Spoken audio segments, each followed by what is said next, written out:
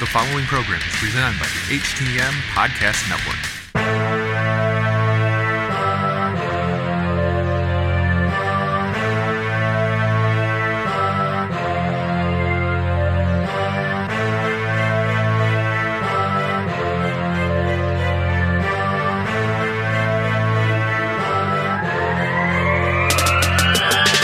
It is Wednesday, July 17th, 2019, and you are tuned in to HTM Sports right here at hittingthemarks.com, the Hitting the Marks Podcast Network. My name is Jargo. I'll be your host for the day. That's my tag team partner. He's the man, the myth, the legend, the real RBV. Rick, welcome back to HTM Sports. It's me. It's that R, the beat, and the Rick Vickery back again. Hashtag HTM Sports. Oh, Jargo, we are coming in hot. Just before going on the air, we're talking politics. I know we're both kind of, I guess our hands are up in the air. We're confused about all these meme crazes, this aging BS that we're seeing on social media. Thankfully, we get to take a step back here and talk a little sports. Yeah, thank God for sports and just a little escape hatch from the crazy that is the everyday world. Huckleberry, before we jump into the run here, I actually had a listener sports question that was sent in to me by a gentleman by the name of Sirdan Darrow. And he hit me up and he says he wanted to know who would win in their prime, Mike Tyson or Muhammad Ali.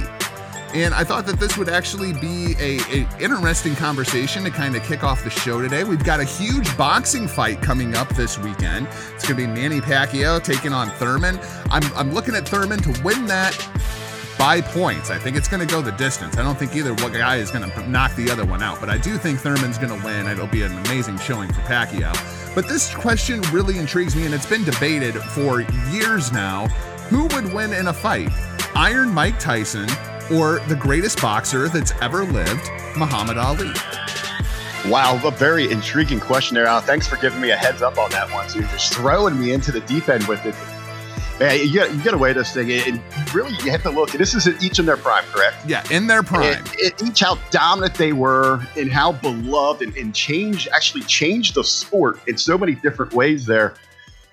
And just in how the perception of boxing was held in each of their times. Where in Ali's, it was the ultimate sport. It was, the king of sports there. Where Tyson came in, was beginning to lose a little bit of that luster because of the promoters just downright raping this thing. Yeah. That's when we had all these different governing bodies. They're splitting titles. There was so much corruption that was coming to the surface. That's when it started to kind of lose its glitz and glamour there with Tyson. But that doesn't take anything away from how vicious he was. How just pure beast he was inside that ring. So this is going to come down really to power versus finesse. What do you say? Yeah, I think so. It's crazy because one of the big legends of Mike Tyson that I think kind of gets lost is just how powerful he was. But the thing that made that power so vicious was the speed. I've seen just about every Muhammad Ali fight that I can find over the course of the years. And, Muhammad Ali was probably the greatest defensive boxer that I've ever seen, although Floyd Mayweather absolutely runs into that category as well. But people they seem to think that it would be Tyson's power versus Ali's speed. And I don't think that's the case. I think Tyson was just as fast, if not faster, than Muhammad Ali.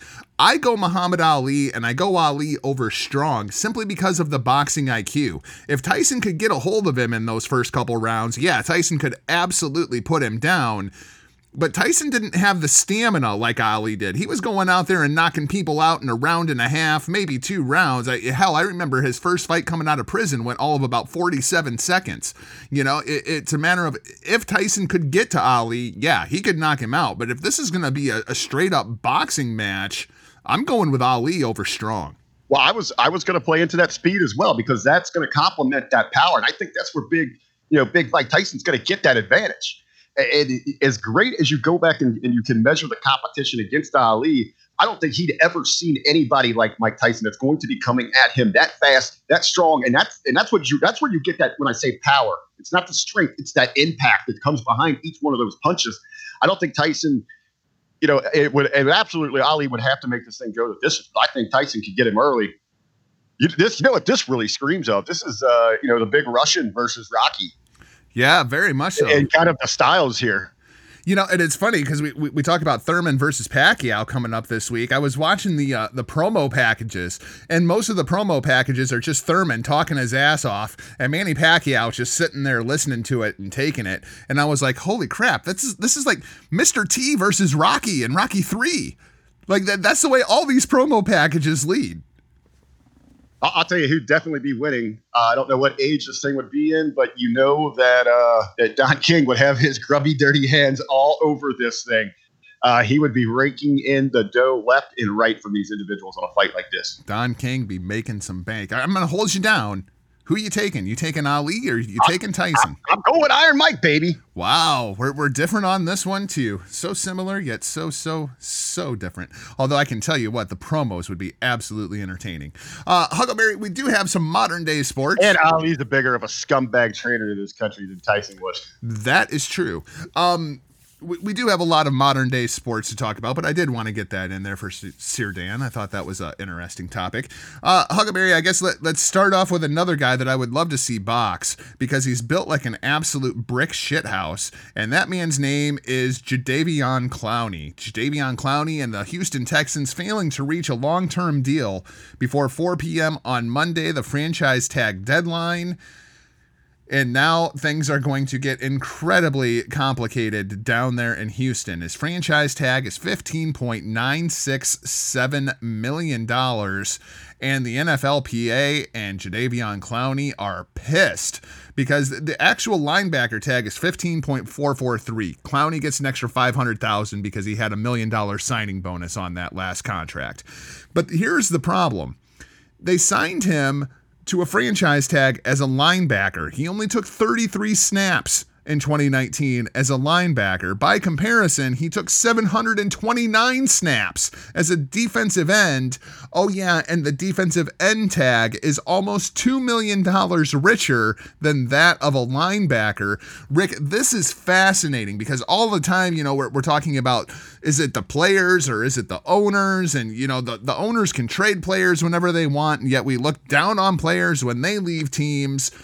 This is so much bigger than that. This is literally a team screwing with a player's money. This is something we don't see very often. This thing's going to end up a war.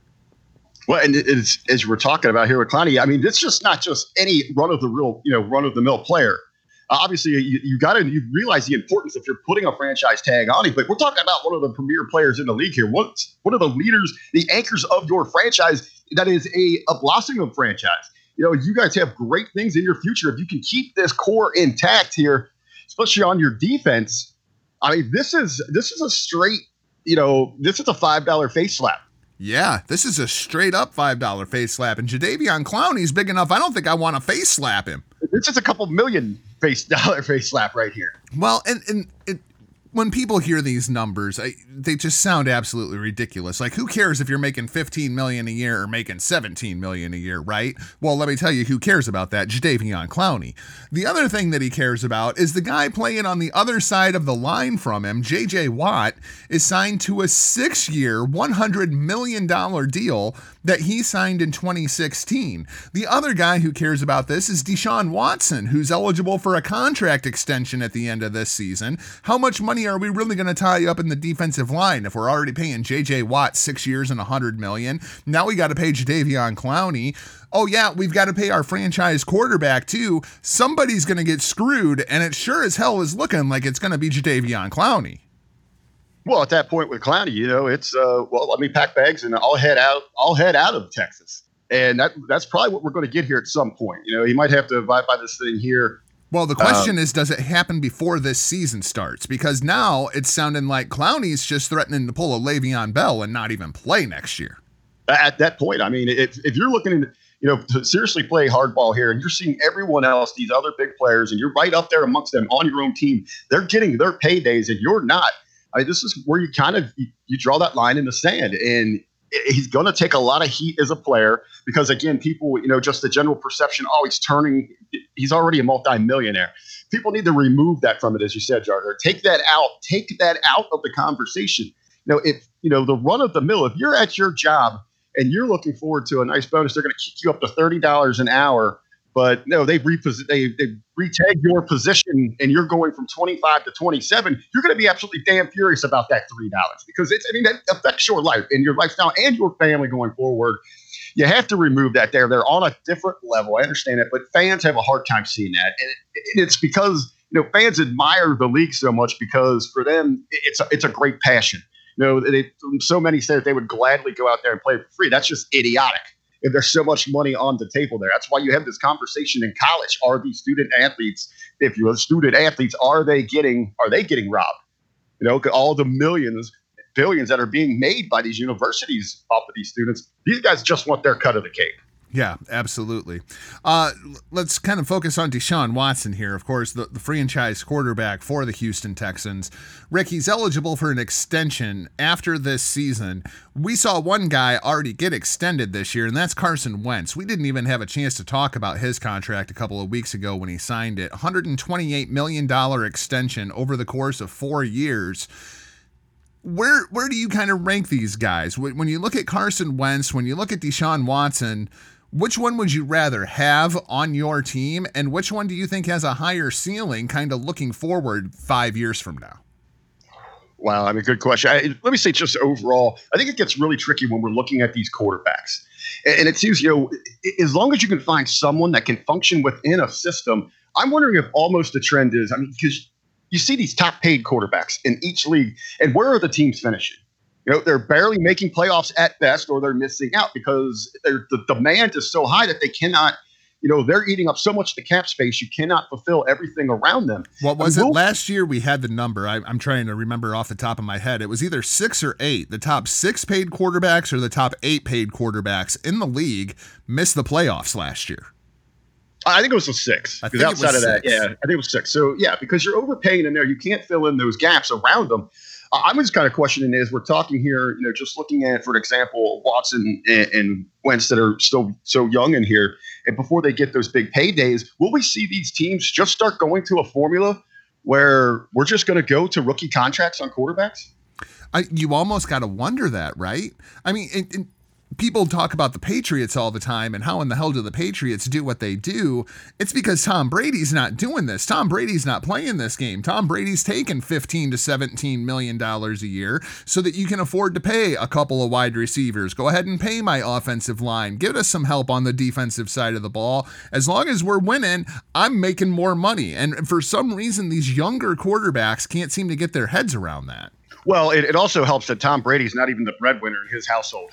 Absolutely. That certainly plays into it. He could take those pay cuts for those others. They've got, just Sally down the street is their wife. They're trying to set up and protect their families. They want those big paydays. And you don't know how long you're going to have an opportunity to play in this league. It's a short shelf life. So you got to get paid when you can to set up your family and all that. Just to answer your question, though, I think I would go more with Wentz. I still think he's more durable into the game. I like the arm strength. You say that, and Wentz hasn't played a healthy season yet. That's my thing, too. Talent level, I think Wentz, clearly, but Deshaun Watson can stay on the damn field. We had the whole we haven't seen it that long, though. I'm really interested. I get that there, but I think when we're looking at big wins and you surround them in a right system here, that if what I'm building here, I'd rather have a stable quarterback there. And we don't really know what Watson's going to do here with his style. It's still so early to tell in his career. Well, the other guy that I think we have to talk about, if we're talking about quarterbacks wanting their money, is in the NFC East, and his name is Dak Prescott. Dak Prescott. We got big trouble in Texas right now. Dak Prescott saw Carson Wentz get paid $128 million over 4 years. Dak Prescott wants his money. It's the final year of his rookie deal. And then Amari Cooper, his deal's up at the end of the year. And now Ezekiel Elliott, who still has 2 years left on his $24 million 4-year deal, is threatening to hold out if he doesn't get his money now. We've got the same situations that we're seeing there with the Texans that's happening there in Big D with the Cowboys. And it was all this, seemingly success that they had last year. What was it? Their first playoff win in how many years? At least half a decade or so. Yeah, it's been a while. And, for them to go get that first big, to get that win there, The league is riding high on him. The media rides high on him just a little bit because of the market, who they are, because of the star. And now all of these guys, they know that there's only going to be so much to go around, and they want those paydays, especially with Dak. I mean, he's become that face of that franchise there. He wants to represent it. He wants his cut, and he wants to take care of that before, whatever unfolds this year. Same thing with Zeke. We talk about the life of a running back. I mean, it could be week 1, week 2, he's done. And he wouldn't have had this opportunity to make this money that he sees going to be potentially available for these other teammates and their big 3 on their offense. Well, the last running back that we saw pull this and get an absolute monster contract was Todd Gurley.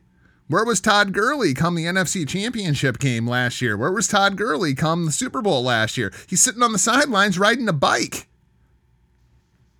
And that's where you want to see these players that, are making these commitments. They have had the success. You want to root for them. You want to see them achieve, financial success here in the league. But you got to understand too. I mean, what's the ROI from these owners here? They continually, you look throughout the league and you're seeing other franchises get burned for these deals. I mean, but what's the pressure? I mean, I don't really believe at this point with Jones that he's going to overly buckle anywhere on here. If he feels that he needs to move on, he'll try to move on. I think he's going to end up paying Dak, although I'm not sure that that's necessarily the right option. We talked a lot last year when we started this show, and we were, right in the heart of football season, and we started noticing this trend that when Ezekiel Elliott went for 100 yards, the Cowboys won. When Ezekiel Elliott didn't play or didn't go for 100 yards, Dak was awful. And he needs that escape hatch. The problem is, it's plug and play down there in Dallas. Everybody wants to talk about how great Ezekiel Elliott is, and I agree. I think he's one of the best running backs in the league. But I also thought DeMarco Murray was one of the best running backs in the league when he was playing in Dallas. It's not the running back, it's that offensive line. And if you start paying Amari Cooper, you start paying Ezekiel Elliott, you pay Dak Prescott, you know what's going to suffer? That offensive line. It's just not going to work.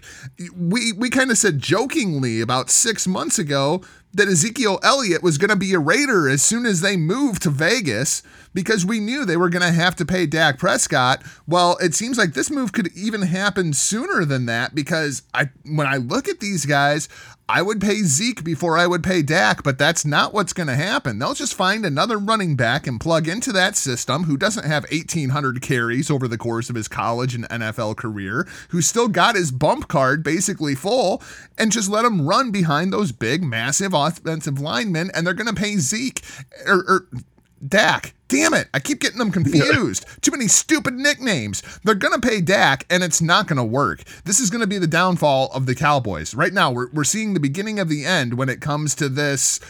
You can't even call it a dynasty because they haven't won anything yet. But this young core of this team, it's going to get blown up just because of everybody's greed.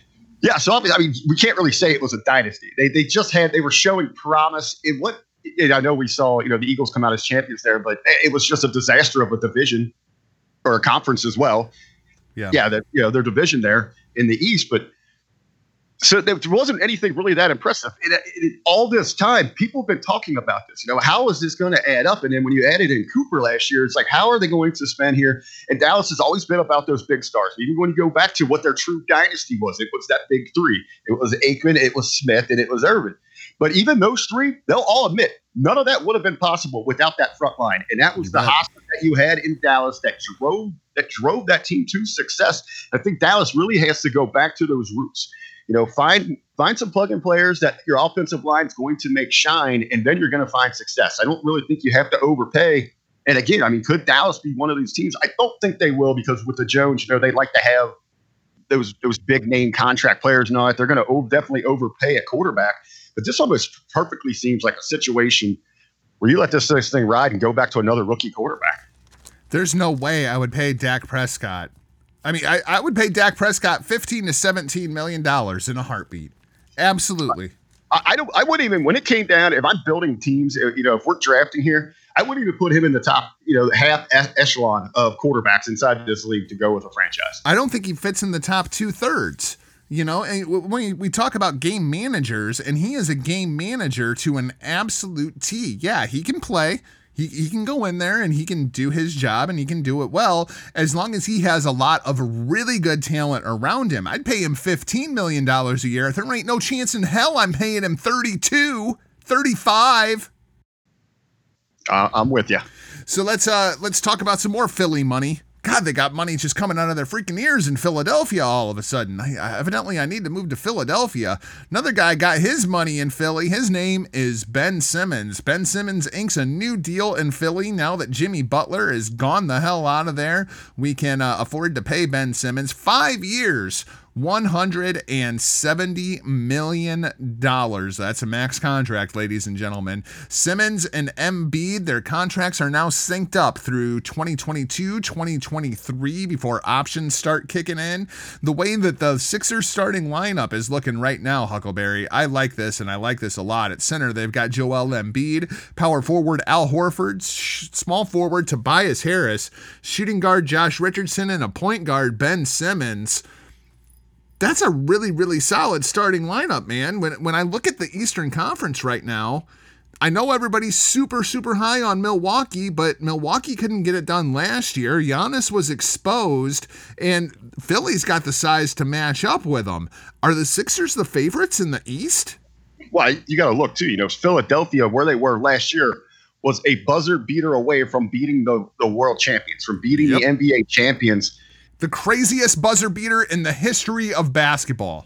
Yeah, I mean, they were right there, and they were that close. And then to kind of regroup like this, and now let's see that they've got this core, and you're talking about the surrounding cast, which is absolutely incredible. What really jumps out to me, though, is to have this core, these two locked up on these deals, synced up where there's nothing that can be disputed between the two of them, and for how long that they've got this thing. Yeah. So they've got this thing together for a couple of years, and now they can even plan, when it comes to filling in the pieces to the puzzle around them, even going forward, they know exactly what they have to do. They have set themselves up perfectly, just not for a run next year, but for years to come. So now the question is, do we actually trust the process? Because for years, Philly was awful.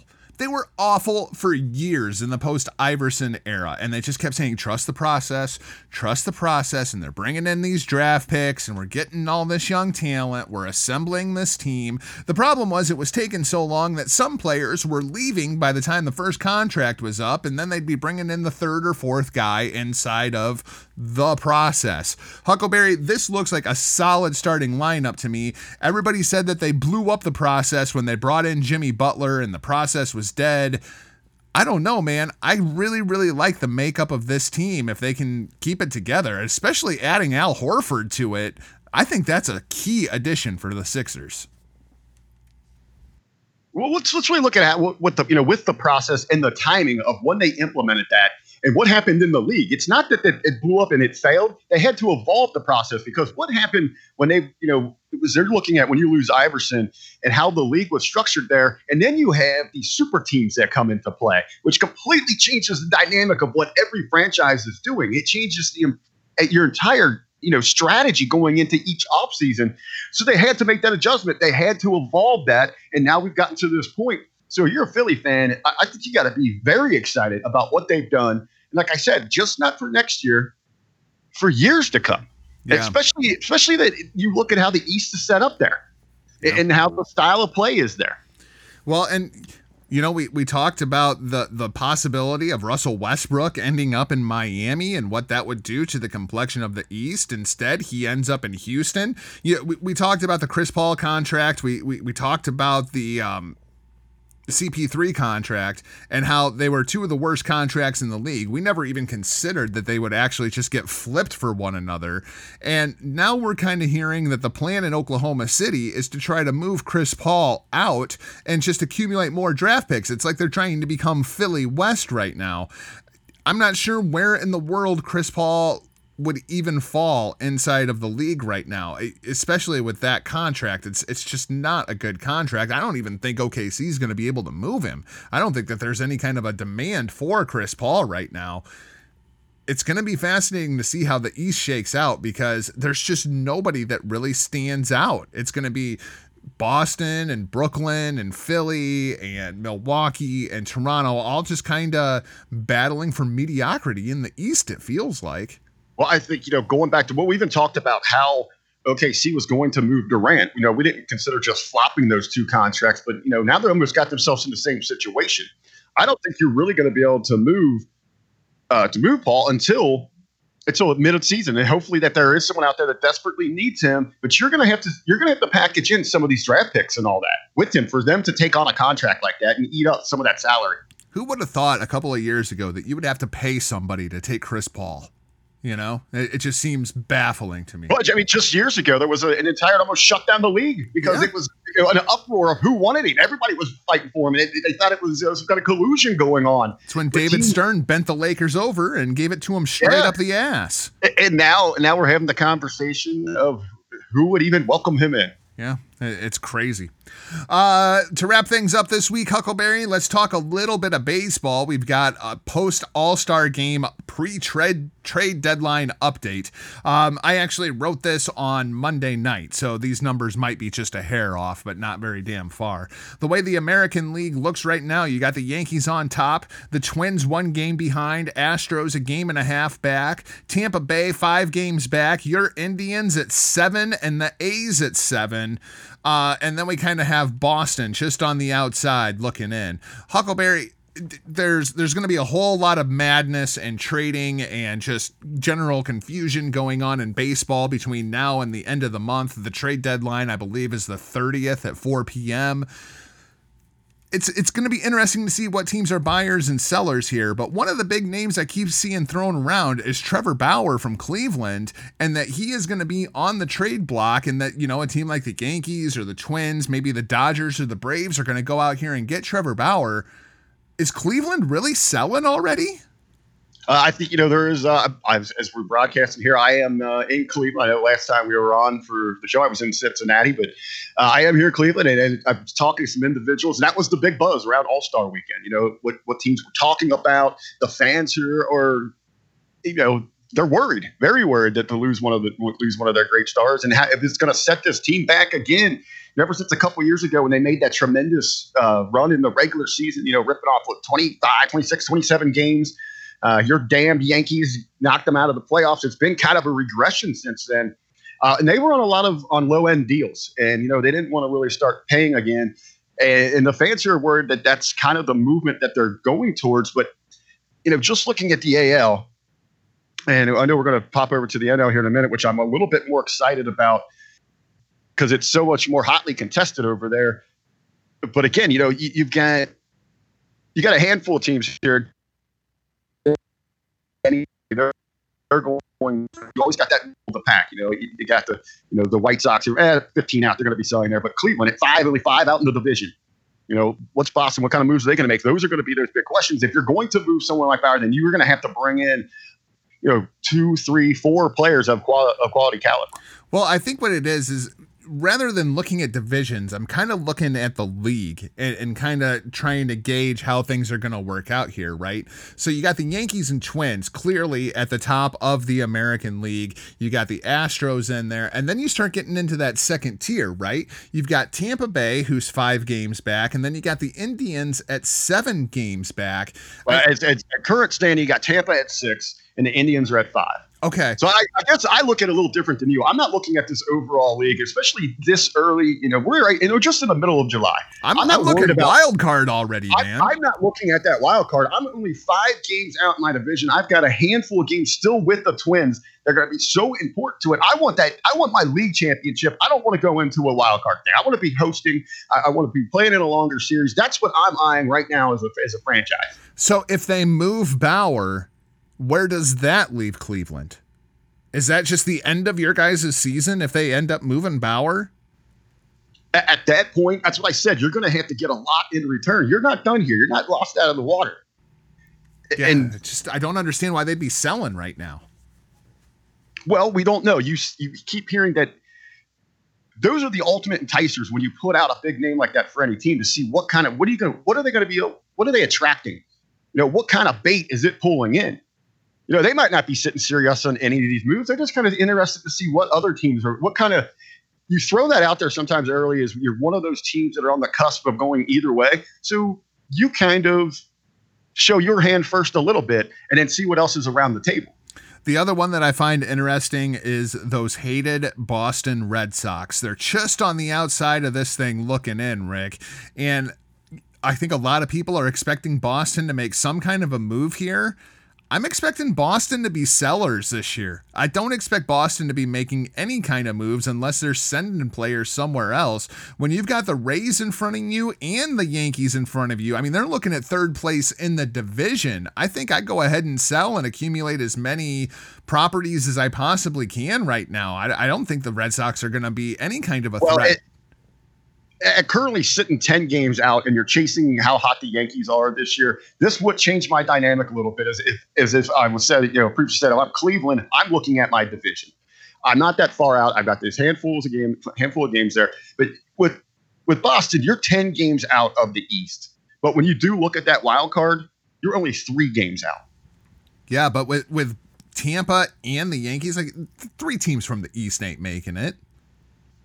It happened. It's happened before. Three teams from the NL Central made it last year. 3 teams from the American League East are not going to make the playoffs. I think they've done it before. I know they have, but Boston's not making the playoffs. Not this year. Suck on it.